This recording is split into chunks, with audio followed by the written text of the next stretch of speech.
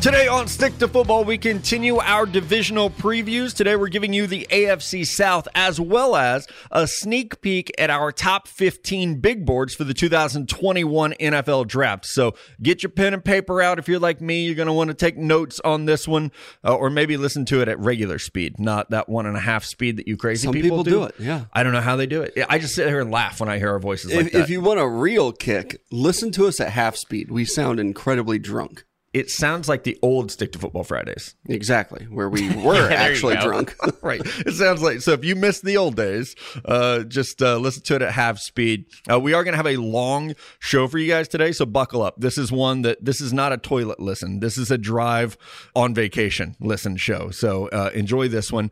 A lot of news out in the world right now, guys. We are sitting here Thursday morning. And last night, Wednesday night, it really started yesterday afternoon when the NBA shut down again. We saw it again this time because of the protest happening in the state of Wisconsin, namely in Kenosha, Wisconsin, following the shooting of Jacob Blake and following a shooting by, allegedly, so we still have to say allegedly with him, even though it was on camera, a 17-year-old named Kyle Rittenhouse, where he shot and killed 2 people and injured another. And folks around the NBA, especially the Milwaukee Bucks, this is their home state, they decide, hey, we're boycotting, we're not playing. The Orlando Magic match them and actually leave the court and say, we're not playing. And we saw, guys, that trickle-down effect of the Lakers not playing, LeBron James being very, very vocal about this, and other players, Chris Paul, the head of the NBA Players Association, leading this. And then we also saw several Major League Baseball teams not play on Wednesday night. And today, Thursday morning, we're seeing several, not all, but several NFL teams decide not to practice. The Washington football team, ironically enough, being the first to say, hey, we're not going to practice today. The Jets have decided not to practice. The Colts have decided not to. Those are the 3 teams as of right now, guys, that have decided they're not practicing. And we actually saw the Detroit Lions do this, I believe, Monday morning when they said football doesn't matter right now. These other things happening in the world matter. And I understand that we're going to get a lot of 1-star reviews after this episode today. And I understand we're probably going to lose listeners. We're going to lose Twitter followers. And I'm here to tell you that those things do not matter to me. Because at the end of my life, I will not sit back and think how many 1-star reviews did Stick to Football get versus 5-star? Or how many Twitter followers am I dying with? But I can guarantee you at the end of my life, I'm going to look back and say, where was I on this? Mello, our mother lived through the Detroit race riots and raised us to speak up for people, to use our platform to defend people who needed defending. And Connor, I know those are values that you share with us. And as we posted together as a group Wednesday night on Twitter and on Instagram, we will not be sticking to football when it comes to police brutality, when it comes to equality. Black lives matter. That should not be a controversial political statement. We've met you guys out on the road from Stanford, California to London, England to Tuscaloosa, Alabama. And I hope one message that we've shared with you guys over the past few years doing a podcast, hanging out with you on Tailgate Tour, is that we actually love all of you and we want you to be treated equally. As I wrote Wednesday night, none of us knows the fear of walking to the mailbox with your ID and your cell phone, as some black people have to do because they're afraid. I've never been pulled over and been afraid that I was going to be shot. I've never felt like I have to over comply with officers because I was afraid I was going to be shot. I don't have to teach my son that he has to act a certain way so that he's not shot. He can play with a toy gun in our backyard, and I don't have to worry about him being shot. We are privileged as 20, late 20 to mid 30 something white guys doing a podcast for one of the largest sports media companies in the world. We have a privilege, but we also have a platform, and it is our responsibility, in my opinion, to use that platform. So to those of you who need to hear this, we are your ally. We are listening. We don't have all the answers. We want to learn, but we stand with you, and we will not be sticking to football. Yeah, and I think that sums up exactly what we wanted to say here today. And you're right, who cares about the 1-star reviews and the listeners? I think a lot of people need to open their eyes. I think there are a lot of people who have made this argument, even with the Black Lives Matter. It's about right versus left in politics, and it's not about that. I'll be open and say I lean very far left But I've got some really good friends that lean very far right, or some listeners that we've interacted with at Tailgate Tour that I know have a different political view than me.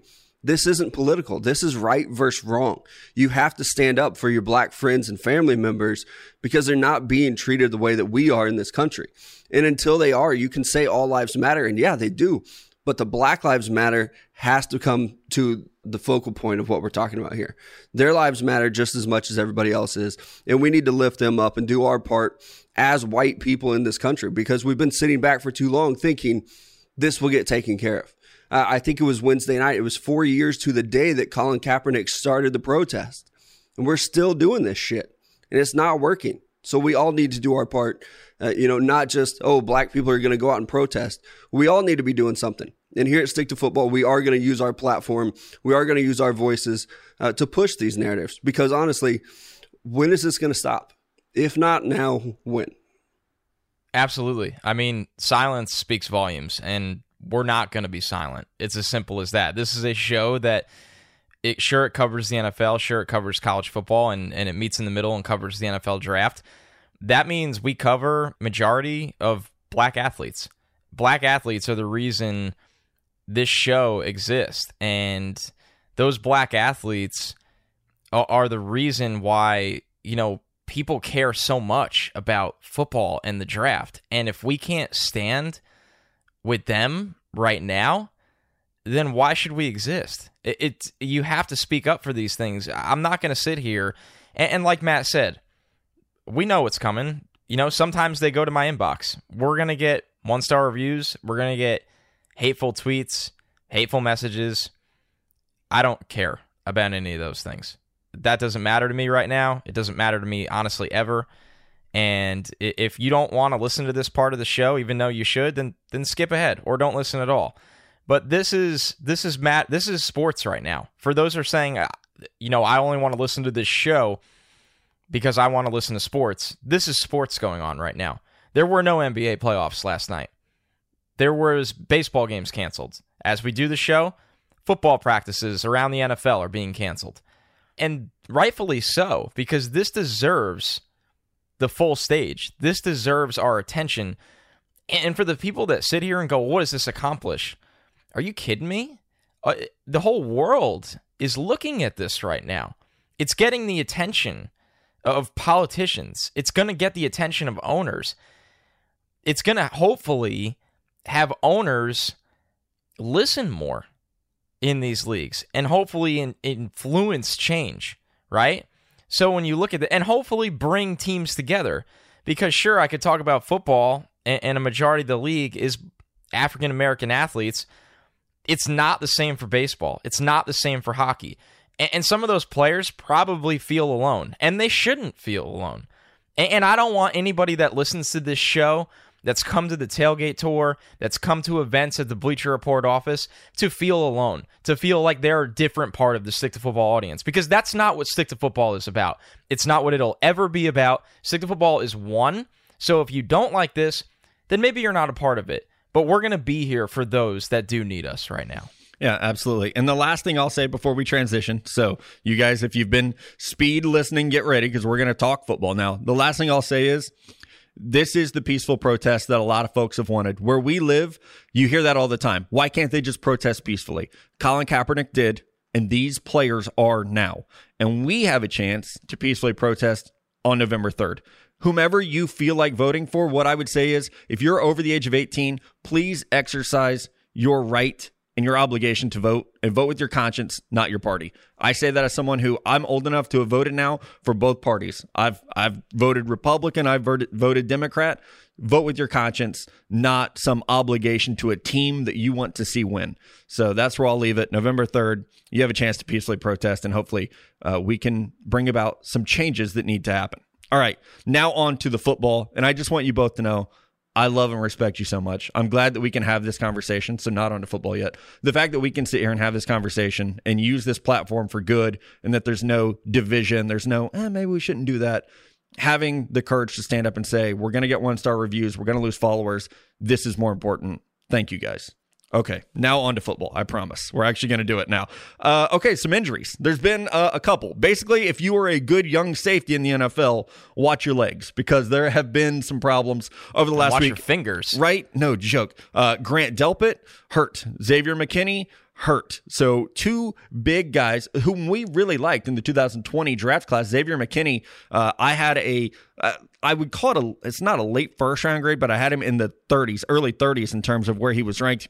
Grant Delpit, we've talked about ad nauseum, a player who fell throughout the process due to some lack of effort, I think at times, lack of burst, but two nonetheless very good safeties. And now the Browns Greedy Williams is hurt for the Browns as well. It seems like, and we expected this because there wasn't that ramp up period. We expected a lot of injuries. Unfortunately, we're seeing them. And it sucks for these two guys.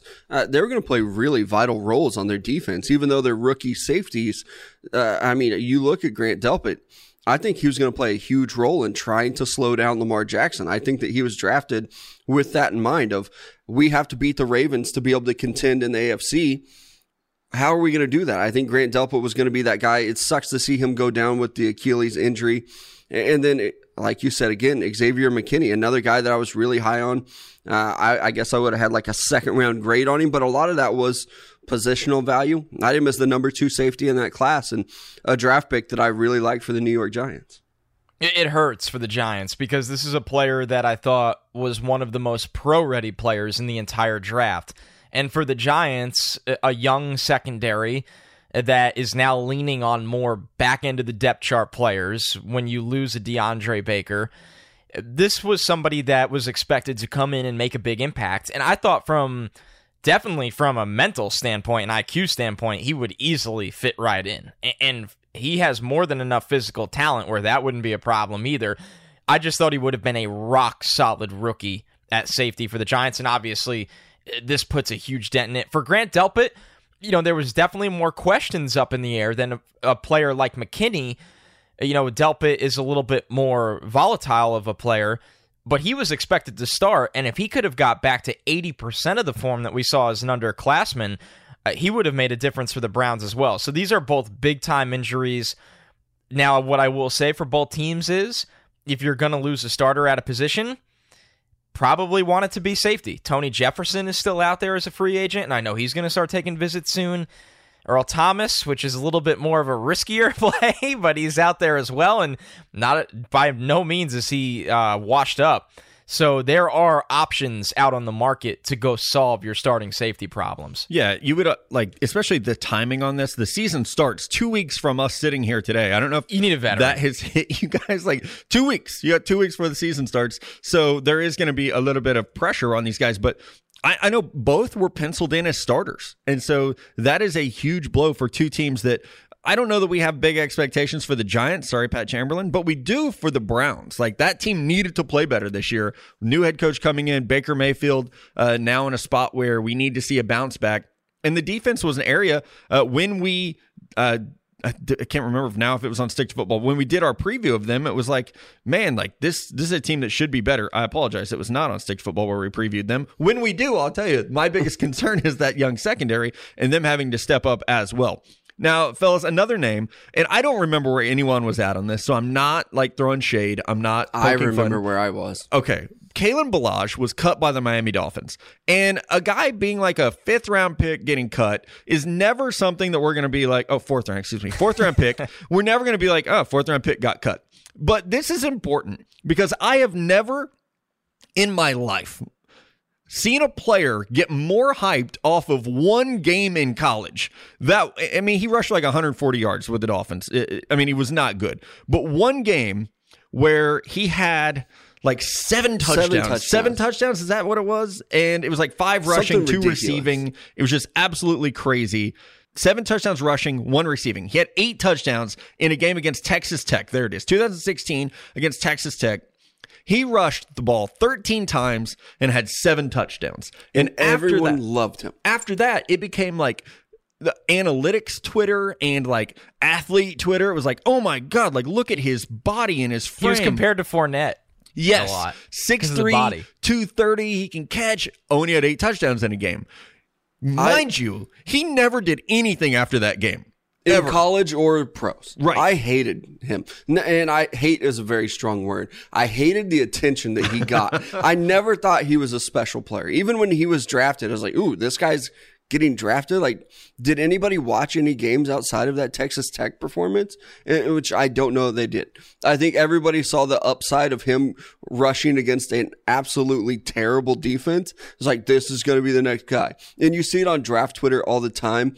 People want to be the first person in on somebody. And I think that Kalen Ballage was that guy for a lot of people. It was early in the season, and everybody just started riding this guy like he was going to be something special. It sucks to see him get cut. You never root for that in somebody's career, but this is another guy, kind of like my Cole McDonald argument, where I'm just kind of tired of hearing about it.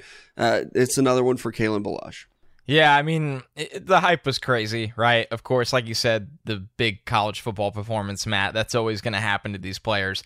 You know, he did fall to the fourth round, I believe, pick 131 in the draft, which was still a little early. I actually had to dig back, dust off this 2018 NFL Draft Mega Doc. I ranked only 13 running backs that year, didn't have him in there. And I did a top 100 that year and didn't have him in there. And it's not to say, oh, look at me, I was right. It's just that when the scouting process came about, there's a million people like us that were just like, I don't think he's actually that good. Right. So, and I'm pretty sure he went to the Senior Bowl that year, and it's hard to stand out as a running back at the Senior Bowl, but just not much there either. So it's a good, kind of case study of, trying not to fall into one game hype traps with prospects. They could definitely be super dangerous. Yeah, traits matter to the extent that they back up, like the production backs them up. And Kalen Ballage had 4 100-yard games in 4 years of college. Like, that's not good. And so, honestly, like, he should not have been a fourth-round pick. And I'm only bringing this up because, like Connor said, that 2018 draft class, everybody was on this dude of like, oh, not everybody, I apologize. Some people were on this guy of like, oh my God, the potential is just crazy. And even to the point of like, every time Miami added a running back, people were like, yeah, but Kalen Ballage. And now he is cut. Also, the Dolphins cut Curtis Weaver, which we didn't get a chance to talk about really, I don't believe, but someone who had a lot of injury and conditioning questions coming out of Boise State. He gets cut. The Browns pick him up, and now he's going to have season-ending surgery. So Curtis Weaver basically taking a year off, which I do think will be good for him. His production in college was crazy. I could not find senior year burst on his tape. Yeah, he was beat up a lot at Boise State. It's crazy that they had to cut him essentially to put him on the IR, and then because he's not a tenured player. You can't. Yeah, it is weird. I had a lot of people ask that, like, why didn't they just put him on the IR? Well, you can't because he's not a tenured player. You have to just slide him. You got to cut him, you sneak him through, and then hope to get him back on the waiver wire. It's a good little sneak job by the Browns, though. A good job to pick him up. Like, you're not using a draft pick or anything on him, so kudos to you guys. The Dolphins may have been able to trade. Well, you can't trade an injured player. Never mind. So in Madden, you can. So that's what I would have done in Madden. I would have traded him that way. Okay, guys, one more thing before we get to these big boards and then the AFC South preview. The Washington Post on Wednesday unveiled more allegations against the Washington football team, some of them this time directly naming owner Daniel Snyder in these allegations. Now, that is a story unto itself, right? Like, oh, this time he's being accused of like calling over a cheerleader and telling her to go have fun in his private box with a team doctor. That's a problem, right? That's a huge problem. Or that illicit videos were being made for him. I don't want to use the wrong words, but they were doing like calendar shoots where obviously the girls are pretty revealed, but they even made comments about how they felt so secure and everything with what was happening. But then the creeps behind the scenes are taking video and putting it out there for team personnel. I think even Dan Snyder was named in that one, and then the guy that did the radio for them. It's a sickening situation where just more and more shit keeps coming to the surface here in Washington, and I hope that they can get things lined out. It seems like they made some really good hires with their new VP, so a sickening situation. It's terrible that we have to come on here. This is like one of the worst parts of the job that we do. Every once in a while, something like this happens, and you have to come in here and talk about it. You have to read about it. You can't ignore it, but hopefully we can get things lined out in Washington. And I think that maybe you just have to force Dan Snyder out. So I don't see a world where he can stay in that position. I mean, so here's my problem with it. And I'm not a lawyer at all, but I don't understand how Daniel Snyder can hire a lawyer to investigate allegations against him and then come out in the media on Wednesday and put out a statement saying this is a hit job by the Washington Post. By saying that, you're saying that you don't believe the allegations and you're hiring the investigator. Tom Brady may or may not have let a couple ounces of air out of a football, and they swooped on him like Watergate. I mean, they were investigating this thing up to Congress, damn near. But Daniel Snyder is maybe having tapes made of cheerleaders changing, and he gets to hire his own lawyer. I don't understand, guys, how an owner is not subject to the same scrutiny as a player. I mean, think about Bountygate, Deflategate, all the gates in the NFL. Think about them and how much we've seen the NFL investigate those things. Even Ezekiel Elliott. Elliott, where there was like some really serious allegations against him, the investigation there is completely different than what Daniel Snyder's getting. Even keep it in-house with the Patriots. Tom Brady got investigated more than Robert Kraft did. Yeah, over the massage thing? Yeah. Different kind of balls, but you get what I'm going. Yep. Oh, man. I just, I wanted to bring this up. We had a good iTunes review this week from a user named CJ, and he said, is Washington trending in the right direction? He goes, huge fan of you guys. Recently, Washington made history hiring Jason Wright, and he goes on to discuss all of the issues and how, Matt has said many times it's been a disgustingly run franchise, but does it feel like things are finally starting to change? As much as these stories keep coming out and it's horrible, and as much as I do not believe in Daniel Snyder, I do think having Jason Wright as president is a huge sign of change. Maybe Daniel Snyder just completely steps aside from all team operations now. And Ron Rivera is somebody that can, change a franchise as quick as anyone. So those two moves, to me, to answer CJ's question, absolutely, it's trending in the right direction. I just do kind of side with Matt here where, obviously, Mel, you feel the same. It's very frustrating that Daniel Snyder seems to be able to still own this team without repercussions, without, a real investigation of, a lot of the problems. So I'm a little conflicted personally right now. It's weird because Washington, as I said, they were the first team to say, hey, we're not practicing Thursday. We want to give our players time to talk about this. They hire a minority coach in Ron Rivera. They hire the first African-American team president in Jason Wright. Julie Donaldson, a senior VP of media and content. I wonder how she feels today. They have made those hires that you want to see. Yeah. But the owner remains a piece of shit. I would say they are definitely trending in the right direction with all the hires you just talked about.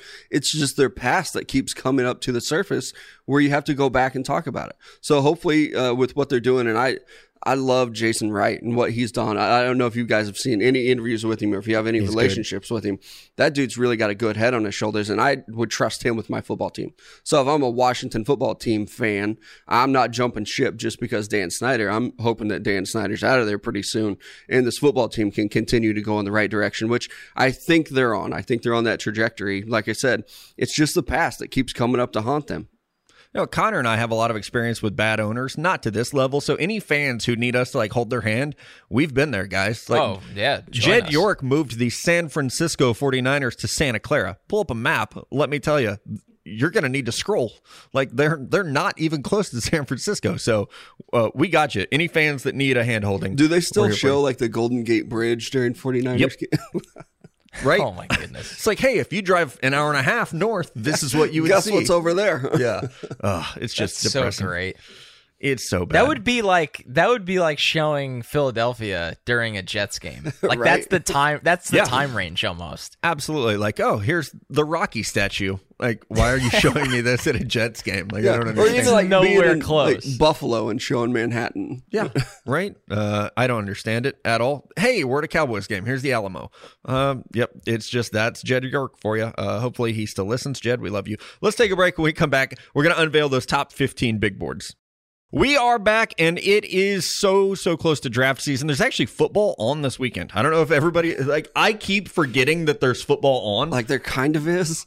SMU plays. they have a Shane Buechele and they have a receiver. So I at least know that I have to watch 2 players this weekend. Put your scouting goggles on, right? boys. Give me something. Give me something here. I need to watch football badly. So we're going to give you a little bit of a teaser of our big boards. I don't know what content Mello and Connor have coming. My first mock draft actually drops very soon, September 7th. First mock draft of the season. Okay, mine drops September 6th. I hate you. Not really. Yep. But it would be hilarious. I mean, go for it. Do it. I'm sure that mine will get just as many views as yours. We write for different outlets, so it's not I competition. mean, usually you just look at mine anyway. That's true. Yeah, it's like, Mello, let me have your mock draft. There are going to be people who believe that. You say things like that. Being like, yeah. Hey, I've been living with it all the time. People always come at me and be like, oh, well, we know you just took Matt's shit. Like, no, I do not. No. I actually pride myself on not looking at your stuff. And I will say, I've only read about 10 of your articles in your entire life. So. Yeah.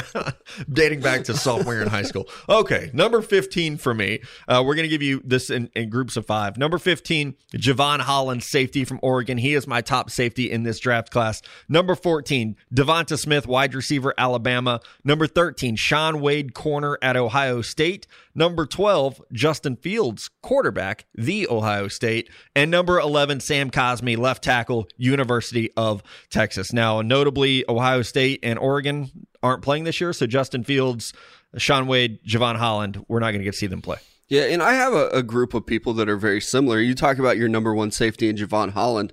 I have him as the number 2 safety in this class, and I really like him.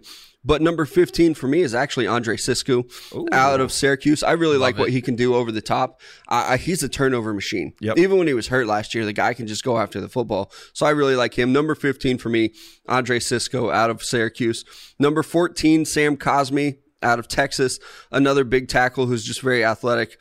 It's not even biased because I usually hate Texas guys, but I think he can be special.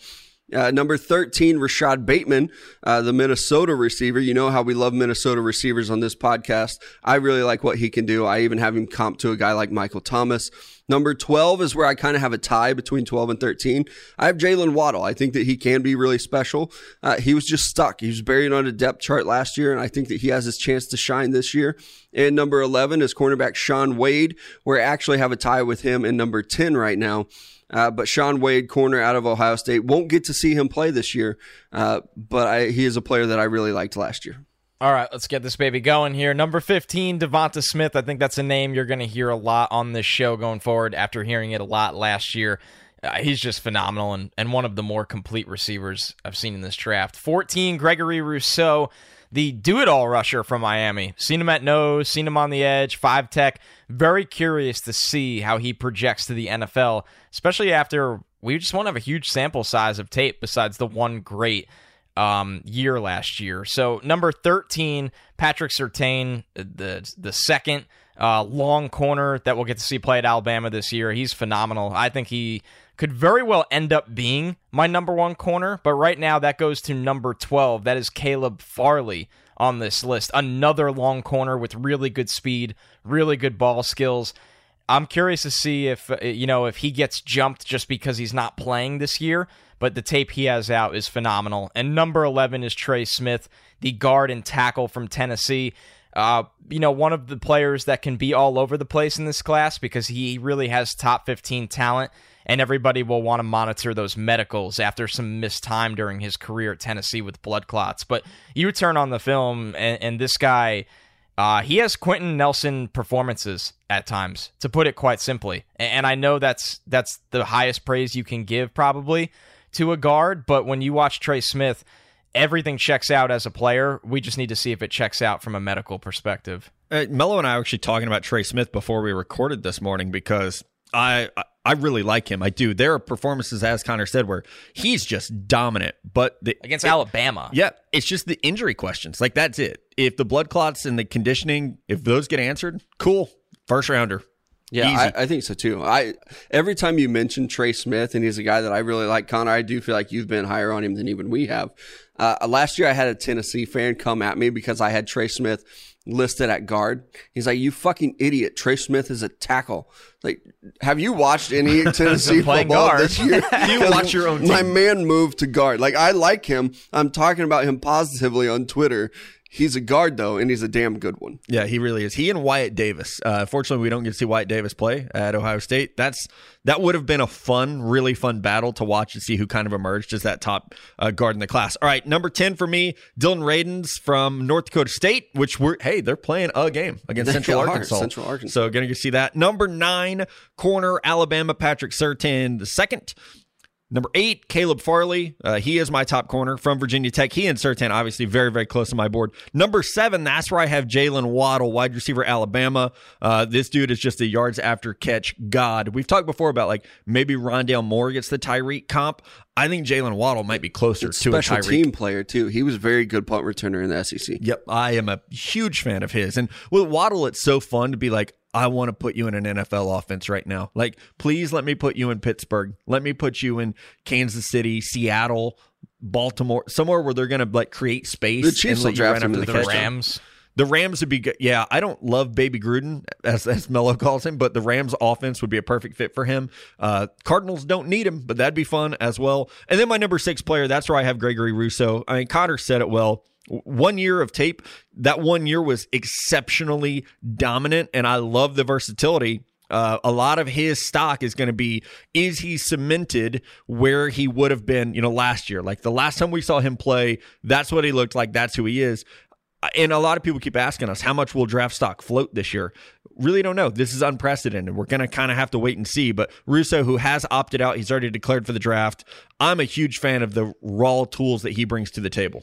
Yeah, I agree, and I have him lumped in this category too. Number 10 for me, this is where I have Caleb Farley, and like I said, I kind of have a tie between him and Sean Wade. Neither one of these guys is going to get to play this year, so I think they're going to be kind of tied together for a long time, but I do like the size and the ball skills. Have him comp to Marcus Peters. Feel pretty good about that one. Number 9 for me, I'm probably going to get some hate for this one. Wyatt Davis out of Ohio State. I think that when you turn on the tape, you see a very dominant guard. And thanks to Quentin Nelson, guys that play this position are going to be drafted high in the first round now. I think that you see that when you have guys like Aaron Donald disrupting from the interior, you need a Wyatt Davis, you need a Trey Smith to come in there and solidify it. So I have him at number 9, followed by Najee Harris at number 8. Very high for a running back, but I think that he's a complete back. When you look at his size, you look at how he can catch the ball out of the backfield, I really think that Najee Harris has the potential to be a special running back, to be up there as a top 10 draft pick even. Number 7 for me, Gregory Rousseau, like you guys talked about, just a complete player. I wish that we would have saw him come back this year. I would have loved to have seen what he could do in the ACC, how many sacks he could get after his 15 last year.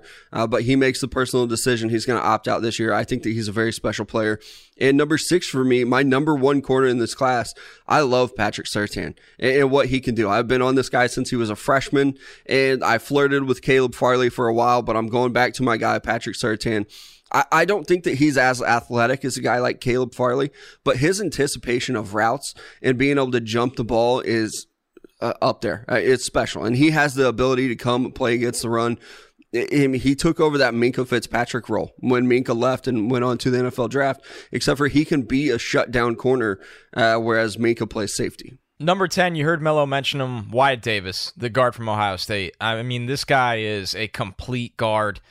I mean, he could be playing in the NFL today. He really, really could. I'm excited about him. It's not often that before the season you come out and go, hey, this is a first-round player on the interior of the offensive line.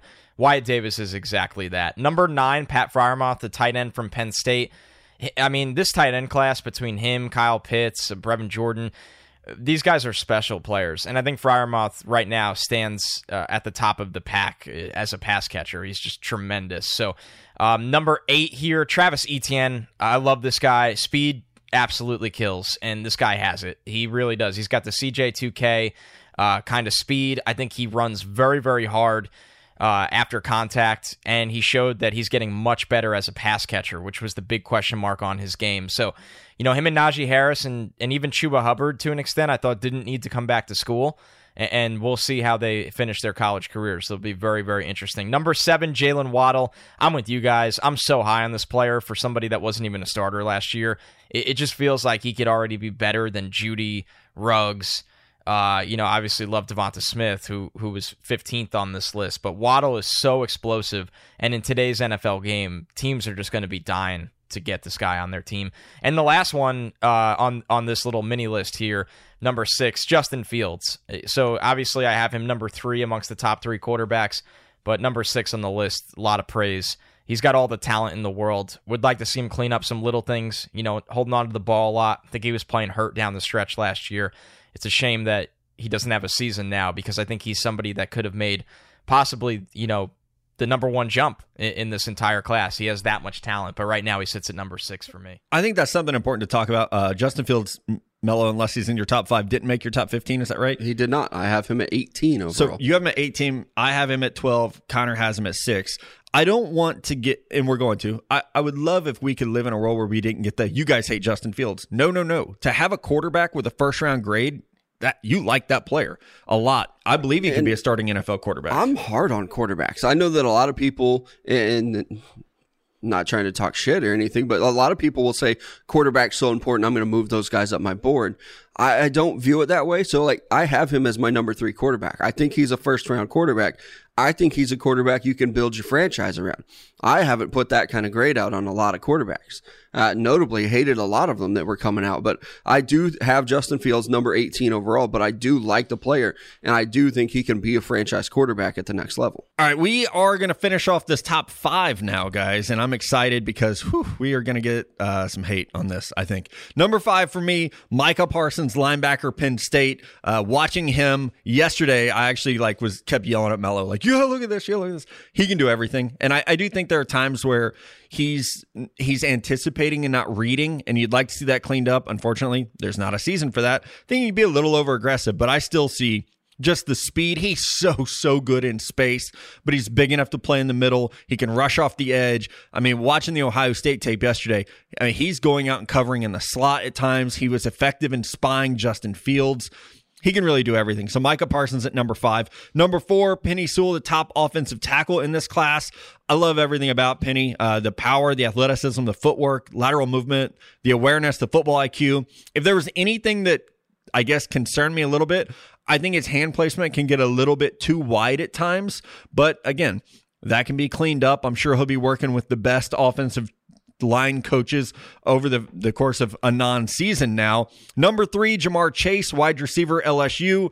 I've said it before. First time I watched him play, I thought he was 6'4", 220. And realizing that he's not, it was he's 6'1", 208. That's shocking to me. He's going to run a 4.4 flat. He power cleans 330. And he is just exceptional.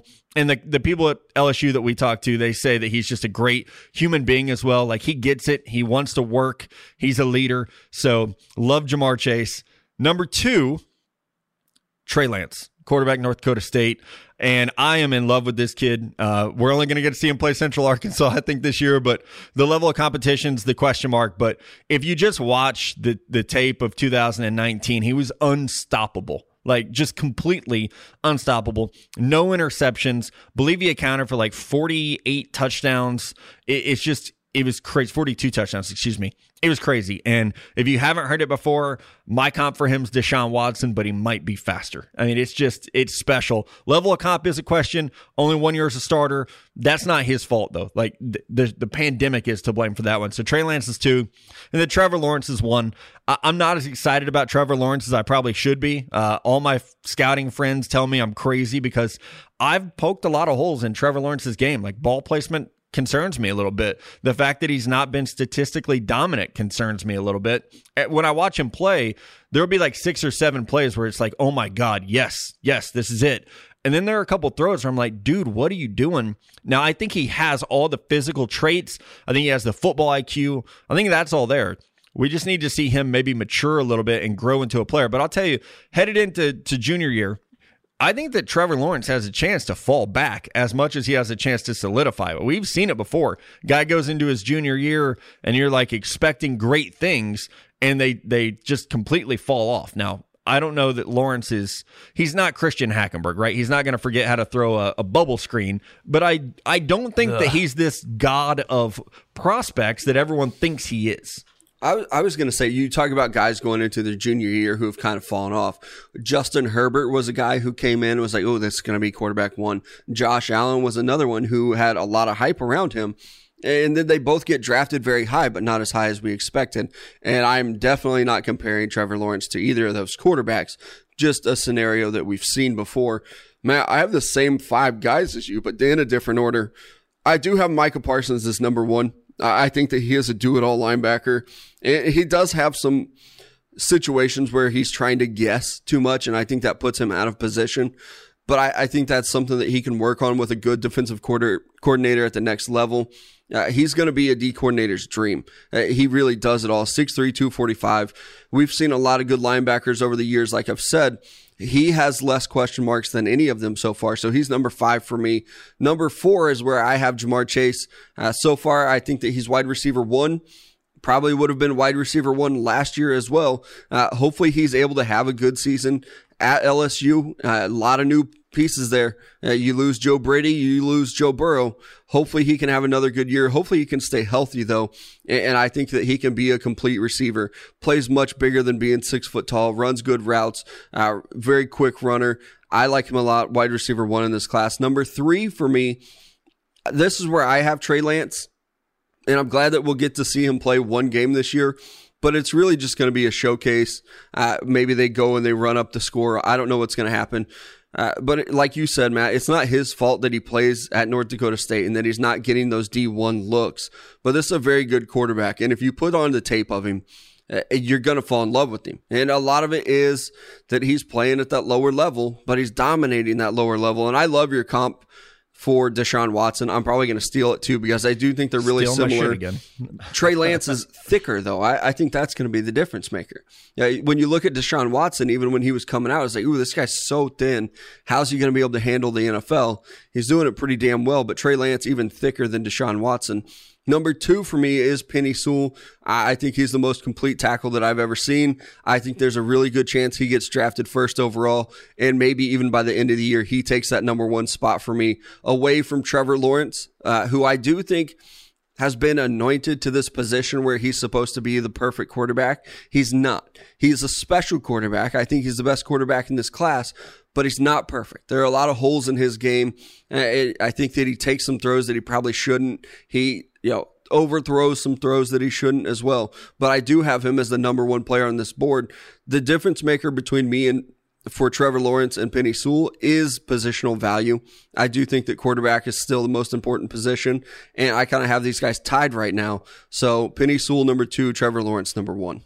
All right, I like it, guys. Obviously, not very different across the board. These guys are just phenomenal, but minor differences here and there. So number 5 for me is Jamar Chase. I just love watching this guy play. I mean, he's going to be a special player at the wide receiver position in the pass-happy NFL. Number 4, Micah Parsons. Thought you guys broke it down really well. He just changes the game on defense with his athleticism.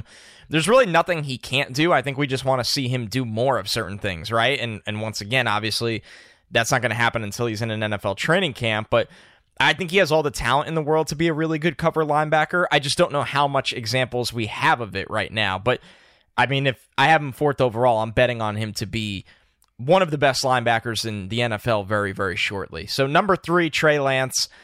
Man, I mean, this is just the perfect quarterback for today's NFL. The movement, the accuracy, everything you could want, he's got it. I think the only question we have is, can he do it when the game is faster? Can he do it against top teams? Can he do it at the NFL level? With all of us having him in the top 5, this show is telling you, yes, he can. So we're really excited for Trey Lance. Number 2, Trevor Lawrence. I love Trevor Lawrence. Seen him do it on the big stage. I completely agree. Inconsistencies have existed in his game. With that being said, young player, hardworking player, leader, as much physical talent as you'll see in any human being in any draft at the quarterback position ever. 6'6", 220, good runner, a missile of an arm, and he's had that since he was 17 years old. I think Trevor Lawrence can clean up those consistencies and be the special quarterback he's been anointed as. Number 1 for me, the player I view as the best player in this class, a franchise player, and I'll go out and say it, and it's a dangerous thing to say. I think he's a can't-miss player.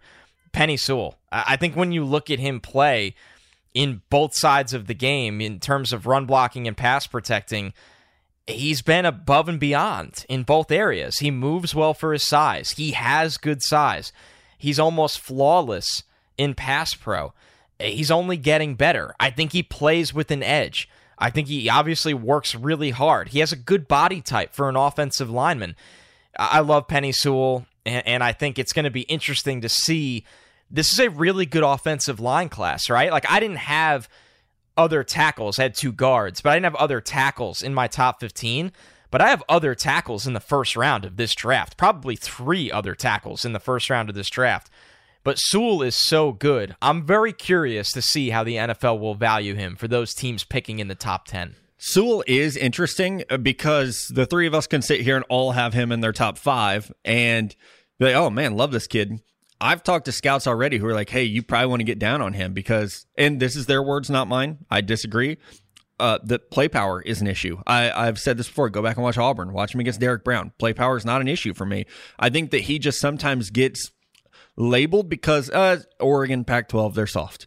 I don't think he is, but that concern is absolutely out there. So something to keep an eye on. But those are our top 15s. Let us know what you like, what didn't you like. You can tweet us at Stick to Football or leave that in your Apple Podcast review to try to outdo all the 1 stars we're going to get after today's episode. We'll be back right after this, breaking down the AFC South. It is a jam-packed Stick to Football today, and you get more now. We're going to break down the AFC South, gentlemen, and we start with the Houston Texans, who I think people forget they won this division last year, but then were bounced from the playoffs. The Houston Texans, they bring a lot of people back. Notably, DeAndre Hopkins is gone. In comes David Johnson. In comes some draft picks, but this is still, it's Deshaun Watson or bust for this team, barring an addition like an Earl Thomas in free agency, which could still happen. But, you know, like, I like this team. I do feel like Bill O'Brien is a little like a poor man's Bill Belichick in that sometimes what he does as a general manager, I think, hurts him as a coach. And I do think he's a good coach. Getting this team to win a division last year, that was a surprise. And so I do think that they're going to be competitive in a very good division. I have them at 9-7. And my breakout player, this is hard because it's a team that's largely offloaded, you know, some young players to get veterans or to get draft picks. But I like Justin Reed a lot at safety. I think we could see him emerge and be that next, you know, Justin Simmons type guy that, oh man, like he's good. And then boom, he has that breakout year. So keep an eye on Justin Reed. I know Tyrann Mathieu has spoke very, very highly of him. They were there for a year together. Obviously, his brother Eric has had a very good career in the NFL. So keep an eye on the former Tar Heel. I like this team apparently a little bit more than you guys even. I think that this offense probably has some holes, but they at least filled them with veteran spots. Obviously, losing DeAndre Hopkins really sucks, but I think Deshaun Watson is going to take another leap this year, and I think Brandon Cooks is a guy who can benefit from that. And they have a lot of receivers that need to stay healthy, but I think Cooks has the best potential for me to take away a number of those targets and kind of establish himself as that guy with Deshaun Watson, who I'm expecting to have a big year. And this offense might not produce at the clip that you think that it's going to, but I still believe in this defense. I do think Bill O'Brien is a good football coach. I think they can get a lot of takeaways in that secondary. And when I look at the schedule, it starts off, and I'm not going to lie, it's rough. You got obviously our home opener at Kansas City, and then you have Baltimore, then you have at Pittsburgh, Minnesota. That's a tough 4-game stretch. After that, I do think that it gets a little bit easier where you get teams like Jacksonville, you get the Detroit Lions, you get maybe a Chicago Bears team or the Bengals in there. I think they can still be really good. I have them going 10-6 and probably winning this division again. I'm a little different than you guys on this one, and I just think they've lost a lot of talent as much as I love Deshaun Watson. And I think the other teams in this division have added a lot of talent. That's the frustrating part. When I look at the Texans here, I still think the offensive line has question marks. I think losing DeAndre Hopkins is going to be tough. There's no doubt about that. Now, if anybody can make something out of nothing over and over again, it's probably Deshaun Watson. I don't think this is a bad football team by any stretch of the means. They have a lot of talent on defense, but once again, they just feel very middle of the pack. I have them at 7-9. I'm not a huge Bill O'Brien believer, which is my ultimate problem in all of this. Now, I think as the state of the franchise, because they have such a special young player at quarterback, they are in good hands. but I'm just not believing them making another playoff run. I think they really need to supplement this roster and get more around him. Now, for my breakout player, the only reason he hasn't been a 1,000-yard receiver yet is because he hasn't stayed healthy, and that's Will Fuller. And I just feel that at some point, luck has got to bounce back this guy's way, and he won't get hurt or won't miss a ton of games. So DeAndre Hopkins is gone. The target share goes up for Will Fuller. If he stays healthy, this will be his first 1,000-yard season. Man, I hope so, because I drafted him in like all my fantasy leagues. And I know no one cares about that, but I'm really hoping that we get a breakout year from him. That's my fingers crossed there, if we can see that happen. Okay, how about those Tennessee Titans last year? I mean, they were the surprise of the postseason, even having a lead in the AFC Championship game. The move to Ryan Tannehill midseason changed the offense. It opened things up. Mike Vrabel is one of my favorite human beings in the entire world. I think he's a dang good coach, and I have them winning this division next year, not just on the back of Derrick Henry either. I think we continue to see my guy A.J. Brown break out, and I think we see Ryan Tannehill be that, not just a manager, but be the quarterback that they need. I have them at 10-6, taking the AFC South. My breakout player, guys, Harold Landry. I think we started to see that last year to where, like, real football fans are going to say, like, oh, Harold Landry already broke out. May have, but I think we see him get on a national level of recognition. 9 sacks last year. I think we see even more now that he has a little bit of a better defense playing around him. I love this secondary. I love the way they play ball. And I mean, I just think that entire linebacker core is one to keep an eye on. And I'll go right into that one, Matt, because I actually think that Rashaan Evans is going to have a breakout. And, these are big name prospects that we've kind of been waiting for. But I think with Rashaan Evans, another year being healthy, third year in this defense, I do think that we see him emerge as one of the top linebackers in the AFC. I think that he's a really good player when you look at him coming out of Alabama. The athletic ability, the size, the strength, the play instincts, they're there. And guys that are in front of him, like a Harold Landry, like Jeffrey Simmons, potentially Vic Beasley, maybe if he decides to play, are going to be huge for these guys. You also have protection on the backside with Kenny Vaccaro. I think that the Titans can be really good again. They scare me in the AFC. As a Chiefs fan, I said last year, there's one team I don't want to play. It was the Tennessee Titans. I still think they're going to be really good. When you look at their schedule, I think they're going to run through some teams literally with Derrick Henry, and I have them finishing 10-6. And I look at this team to face a little bit of regression, honestly. And I don't think by any stretch in the means a huge dip back. I just think when you look at Tannehill, I think things are going to come back to earth a little bit, and teams are going to realize the identity of this football team, right? And some, like Mello just said, will not be able to stop it, right? You look at it, it's coming, and you can't bring Derrick Henry to the ground.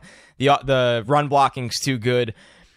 I'm just not a believer that we get another 22 touchdowns and 6 interception season out of Ryan Tannehill this year. I think the turnovers will jump up a little bit. I think they'll be asking him to do a little more. That completion percentage will dive back down to earth. So that's my big question with this football team, besides the fact that they are in a little bit of a transition period on the right side of their offensive line. That's going to be interesting to watch as well. I have them at 8-8. By no means, this is a competitive football team. A couple bounces can go their way, and where they go 9-7 or win 10 games, or the opposite way, they win 6 or 7 games.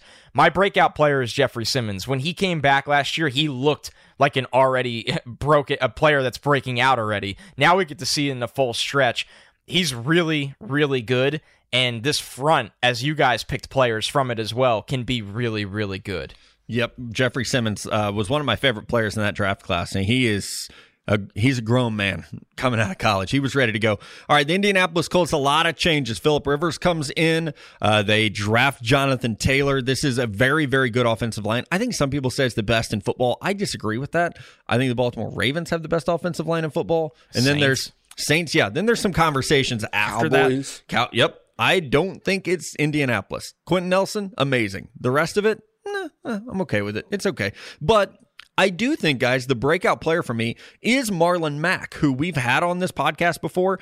I saw a lot of slander this summer of Marlon Mack. I think people are just a little too excited about Jonathan Taylor, and they forget that last year, Marlon Mack rushed for 1,000 yards, added 8 touchdowns, and was pretty good out of the backfield when given those opportunities. I think he saw a step back there, but I'm a Marlon Mack believer. I know there's been some issues like, can he stay healthy? He's never played 16 games.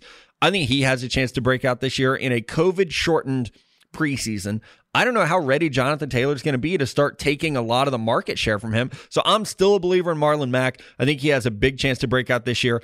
I am not a believer in this team, as Mello knows. I think Phillip Rivers is done, like D-U-N, done. I think we saw it last year, and people are like, oh, the offensive line's better. It is a little better. The receivers are a hell of a lot worse. You don't have Keenan Allen anymore. You don't have Austin Eckler. You don't have Mike Williams. You don't have a sometimes healthy Hunter Henry. Like, I would take the Chargers skill players over the Colts skill players every day and twice on Sunday. I just do not think that this team around him is so magical that we're going to see the return of, 2017 Phil Rivers, where last year the turnovers were just astonishing from him. I think the arm shot. So that's my Chargers take. I'm at 8-8, or Colts take. I'm at 8-8. And my take on Phillip Rivers is that he's not going to have to do that this year, that he is going to be able to give the ball to guys like Marlon Mack.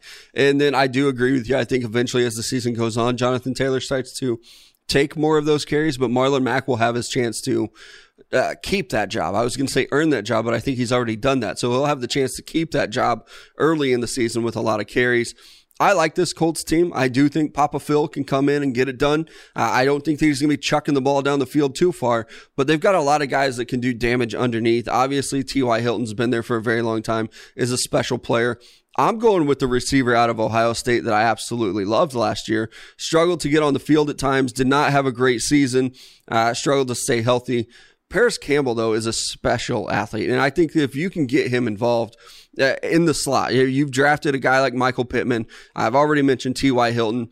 I think that this can be a special player who suffered injury last year, didn't get on the field, is going to this year, and I think that he can have a huge breakout performance and maybe even be one of the top receivers on this team that is pretty loaded at receiver. When you look at the Colts, though, this schedule is going to be tough for them too. This is a tough division where I think we're going to have a lot of teams, as you guys can probably figure it out, a lot of teams right there in the mix, 3 teams there, but I have the Colts finishing 8-8. I think that's a pretty good season. They're on the right track. Get a good young quarterback in there eventually, and this is a team that's set up for future success. This is my belle of the ball of the division. I like in this division, this is probably the first one I think we disagreed a little bit. I feel like we were very eye to eye across the NFC East, the AFC East, obviously the NFC South. This one for me, and as you could hear with all our records, it's very close. It can be decided by 1 or 2 games. I have the Colts at 9-7. I like the changes they made this year. I do kind of side that Phil Rivers is definitely getting close to being completely done. I think he has enough in the tank for 1 more year because of this offensive line, because of the coaching staff, because of a very run-heavy scheme with Marlon Mack and Jonathan Taylor. And my breakout guy is Michael Pittman, that I hope can be his new kind of Keenan Allen, Mike Williams hybrid, right? This big body target that can go win you the football for a quarterback that has lost arm strength over the years. Getting Defoe, it's a big move. This defense is going to be better. This is a football team that, Chris Ballard's an old school kind of guy. He wants to win games in the trenches. They're built to do it. And I think when you look at this division right now, I can't say the same about those other teams. I think the Titans are definitely the other team. They're built to win in the trenches. Like I said, a little transition period on part of their offensive line, but I think the Titans and the Colts are really going to be head-to-head in this division, and I think Indianapolis can come out on top again. It really almost feels like the Pac-12 where everybody's just going to beat the shit out of each other, cannibalize themselves. Close. As we've said before. Close. The one team the one team that won't be the Jacksonville Jaguars. And I don't think they're necessarily tanking, but I don't think they're necessarily trying to win. It's like we're not really trying not to. It's like married people will get this. It's like you're not trying to get pregnant, but you're not trying, and it's like, if it happens, it happens. We're not preventing anything. Right, and I feel like that's Jacksonville with tanking. If it happens and we get the first pick, we're going to be okay with it, right? They still need to move Yannick Ngakoue. They need to do a couple things, but I just don't think they're going to be very good. And I actually I like the Gardner Minshew story. I mean, it's a little tired with the jorts and the mustache and the headband, but it's fun, and Jacksonville needs that. It's kind of a counterculture place anyway. So it's cool, but I just don't think it's going to be that good. I would love to be wrong, because I really do like some of the things that they've attempted here. And I like this player who's going to be my breakout guy, DJ Chark. And not just because I get it stuck in my head and I sing DJ Chark to the baby shark. It works. It flows perfectly. But I do like him. Liked really him. good. Thank you. I liked him at LSU a lot and think that he could be a breakout guy if we get some consistency from the quarterback position, which, again, Minshew wasn't terrible last year. He was better than Nick Foles. So I think that we could see DJ, who has, he has length, he has size. We could see him do even better than the 1,000 yards and 8 touchdowns that he posted last year. I just don't see a lot happening for this team. I have them at 4-12. Despite having, again, players I really like, Josh Allen, Caleb Von Chason. Like, they have a lot of players that I would have said that were like my kind of gold star guys. I just don't know that I see the overall vision right now. Yeah, and I'm going to predict them to be very bad, but if you're a Jaguars fan, that's very good because you do have a good young nucleus, and my breakout player is going to be Josh Allen. He quietly had 10.5 sacks last year. And I think another year with this guy, I don't know if Yannick Ngakoue is going to be there to be across from him, but I still think that they can get after the quarterback with what they have. Bringing on Chason, I think those are two really good bookends for your future. Yeah, obviously CJ Henderson, I was high on him. I like what the Jaguars are doing. They're trying to rebuild this team very quickly. They keep drafting guys that I like. I'm not in love with Gardner Minshew, but maybe you can catch a guy in the 6th round who can be a good, suitable quarterback for you. Or maybe you go 3-13 like I have them predicted, and you can get a quarterback like the ones we've talked about. I think there are 3 really good ones in this draft class, and the Jaguars have set themselves up to take one of those guys, whether they did it on purpose or not. They are going to be in a position where they can take a franchise-level quarterback and not have to live with 6th-rounder Gardner Minshew. I feel like Gardner Minshew is going to be the new Fitzpatrick, where he wins you just enough games to keep you out of that territory. I picked them to win 3 games as well. My gut tells me they're somehow going to sneak into 5 or 6 win season. But my brain, when I actually did the full NFL season schedule picks, only had them at 3. I think, once again, they're in a transition period. I like the picks they've made on the defense. They have a really, really good linebacking core across the board. All 3 guys that'll start are real difference makers in my eyes. I just think that the offensive line, not good enough. I like DJ Chark a lot, and my breakout guy is D.D. Westbrook just because I think the opportunity's there, but I don't think they're souped up with weapons right now to push this offense over the top, while the defense has a lot of young players in key spots, and it's going to be tough. So Jacksonville, prove us wrong. We'll see. We've been very wrong about teams before, and we're obviously zeroing in on them as one of our draft darlings this year, but maybe we'll be wrong. Yeah, that's what makes this job fun, is that maybe we will be. But it's definitely going to be interesting to watch the AFC South again. The Texans kick off 2 weeks from the day we're recording this, Thursday morning. Who do they play? Some team in Kansas, I believe, actually. Let's take a break. When we come back, a couple of your draft on draft questions to close it out. It's draft on draft time, and it might sound like today we've been popping tops. We haven't. It's 10:15 in the morning here, but thinking about it, it's been that kind of week. First question from RB. Who's the best player you've ever scouted that you felt could have went to be a successful in the NFL following their freshman season of college football? Can I answer before you guys take this one? Because sure.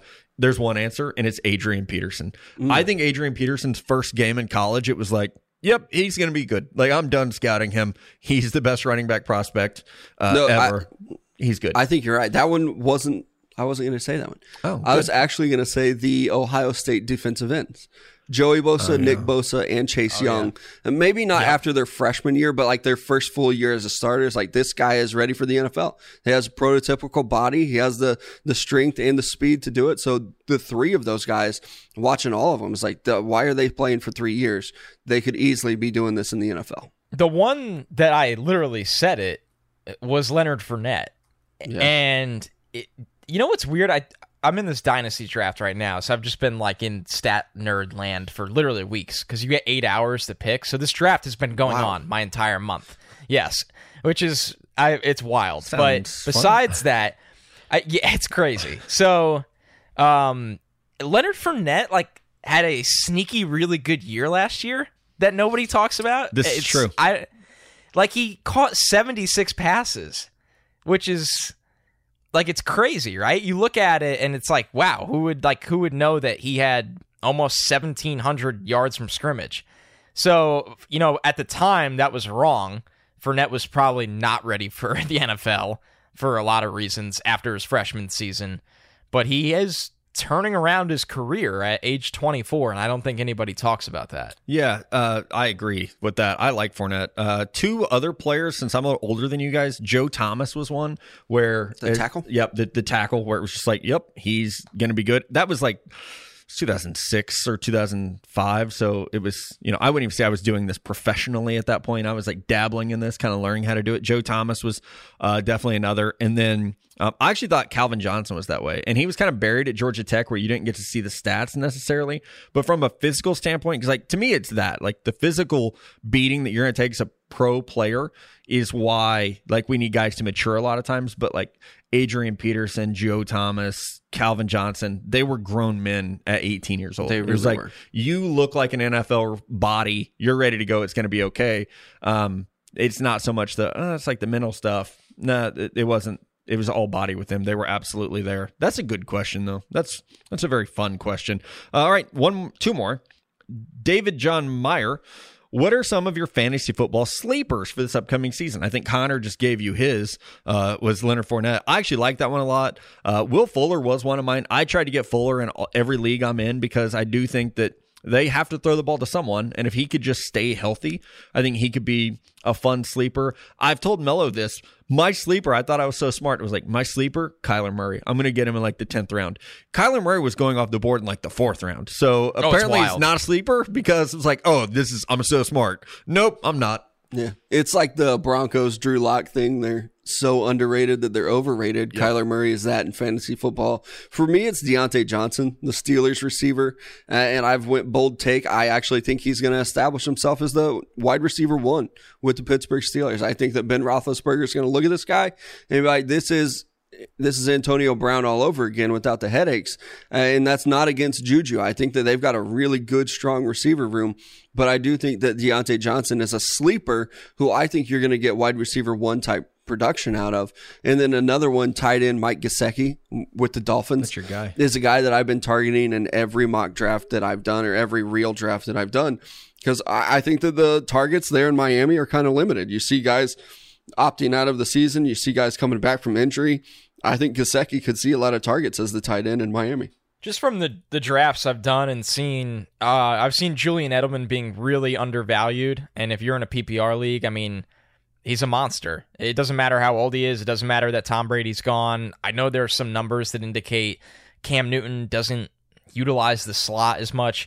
Julian Edelman is the guy with that team right now. So if people really sleep on him, Scotty Miller, we've talked about before, I think can have a really big year in Tampa out of the slot. Brady really, really feeds the slot time and time again. It sounds like J.J. Arcega-Whiteside is really turning it around in Eagles camp. That'd be great. A player that we really liked, right? Yeah. Like, we really, really liked him.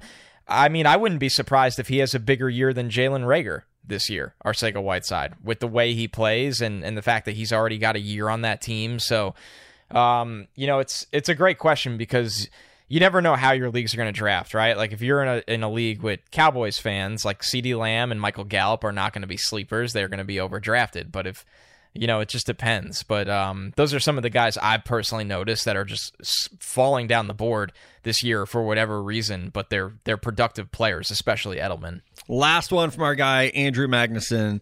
Rank your confidence levels in the sophomore quarterbacks for 2020. Kyler Murray, Dwayne Haskins, Daniel Jones, Drew Lock, Gardner Minshew. I would put Kyler Murray at 1, and I would put Daniel Jones at 5. I think Lock at 2. Wow. Haskins at 3, Minshew at 4, Jones at 5. Until he can hold on to the football, it's just going to be really hard for me to believe in him as a starting quarterback. So I'm going to go a little different. I think Murray, 1. I've seen what he can do, and I liked what he did last year. I'm going Drew Lock at number 2. I do still think that he's going to have a big season, maybe not the MVP level what that he has around him is just so 2 nice running backs, too. 2 tight ends, 3 receivers. If that offensive line can just give him a couple seconds, that offense is going to be really special. So Drew Lock, number 2 for me. Number 3, I'm going to go with Daniel Jones. I think that if you can fix turning over the ball, which it wasn't a lot of interceptions, it was actually a lot of fumbles, I think you can fix that. And you can maybe, just give those guys that little hand strengthening tool, just let him do that all summer. Maybe he doesn't turn the ball over as much. Teach him how to protect it, and I think he can be pretty good. A little grip thing? Yeah. I need one of those. Number 4 for me, I'm going to go with Minshew. And number 5, Dwayne Haskins. I don't love what he has around him. I don't love the offensive line. I like Terry McLaurin. That's about it. Adrian Peterson is 45 years old. I don't know if he can continue to get it done.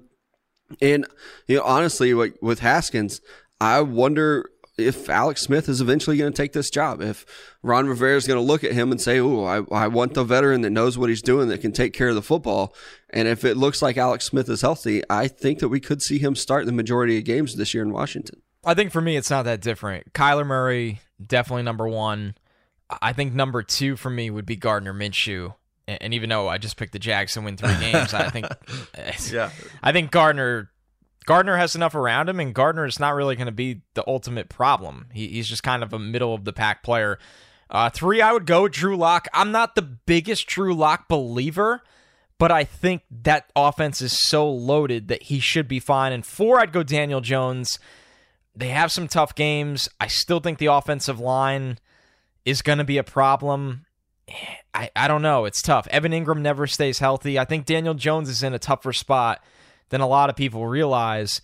And number 5, the player that's in the toughest spot, I like Dwayne Haskins better than all of these guys not named Kyler Murray. I really do. I don't think I say that enough. I don't think he's in a good position right now. The line stinks. The running backs stink, and they're ancient. The tight end position, we don't really know much about right now for them, which is not good. I love Terry McLaurin and think he could be a top 10 receiver in the NFL, and it wouldn't shock me if Dwayne Haskins gives him 150 targets this year. But where Kelvin Harmon went down for the year, they were expecting him to be their number 2 or 3 receiver. There's really no help here for Dwayne Haskins. And you're right. At some point, maybe if things start to go south, you need a veteran presence, which is, I cannot believe Alex Smith is going to play football again on a real field in a real game. But maybe you do have to turn to that veteran presence. So I hate that I have to put Dwayne Haskins at 5, but I mean they're Sam Darnolding him already is what they're doing. Man, and is that's that a verb? It's a tough one. Yeah, It's going to be now. It's going to be now. Well, who's going to get Sam Darnold? Right. Can I ask a draft on draft question to Connor? Who has more carries this year, Frank Gore or Le'Veon Bell? Ouch. Oh man, No, it'll be Bell. It'll be Bell, but not by as much as it should be. I know that probably That's the sounded problem. like a joke. It wasn't. Like, I'm a huge Frank not. Gore fan, and I'm just he's got. No, he'll get a ton of carries because I mean we talked about this on the Jets pod I do Badlands. We knew they were going to sign Frank Gore like months before it happened because this is what Adam Gase does, and they didn't sign him to be a coach. Right. How long do you think Le'Veon Bell is in New York? This is the last year. That's what I think too. Yeah, no, this is the last year. Like for him, like it probably should be. Like your coach hates you. You need to go to a better situation. I do feel badly for him. Neither of them will. This is their last year for both of them. Gase and Bell will be gone. Oh yeah, Joe's got to hire his own guy. Has to. But and LaMichael Pirine's having a really good training camp. Yeah, I which heard might that as well. surprises me. Yeah. LaMichael Pirine literally could be a starting running back in 2021 at this rate. Crazy is Frank Gore could pass Walter Payton. No, he needs 2 more years to pass Walter Payton. He's like Don't doubt him. 1,400 yards behind him. He's 1,400. Yeah. How Don't crazy doubt would it. it be if Frank Gore hits up? He had 600 yards last year on 166 carries. So it could happen. I bet he does the same thing this year. So then he needs 1 more year, 2 more years, whatever. Oh my God, he'll do it. He's number He'll just 3 play. all-time rushing. Number 3 with 2 surgically repaired knees. I was going to say, do you remember when he came out? It's like, this guy's never going to stay healthy in the NFL. Don't draft him. A lot of potential. Never going to stay healthy. I do remember when he came out because I wasn't that far out of high school. You know? Oh, man. Frank Gore, one of my all-time favorites. Okay, that's our show. Thank you guys for hanging with us. Hope you enjoyed the big boards. Hope you enjoyed the AFC South preview. And don't forget, the first 7 or 8 minutes of the show were as important as anything else. So thank you, all of you that support us, all of you that love us and stand with us. Let's stick together and try to make this world a better place. For Mello and Connor, you guys have a great weekend. We'll be back with you Tuesday morning.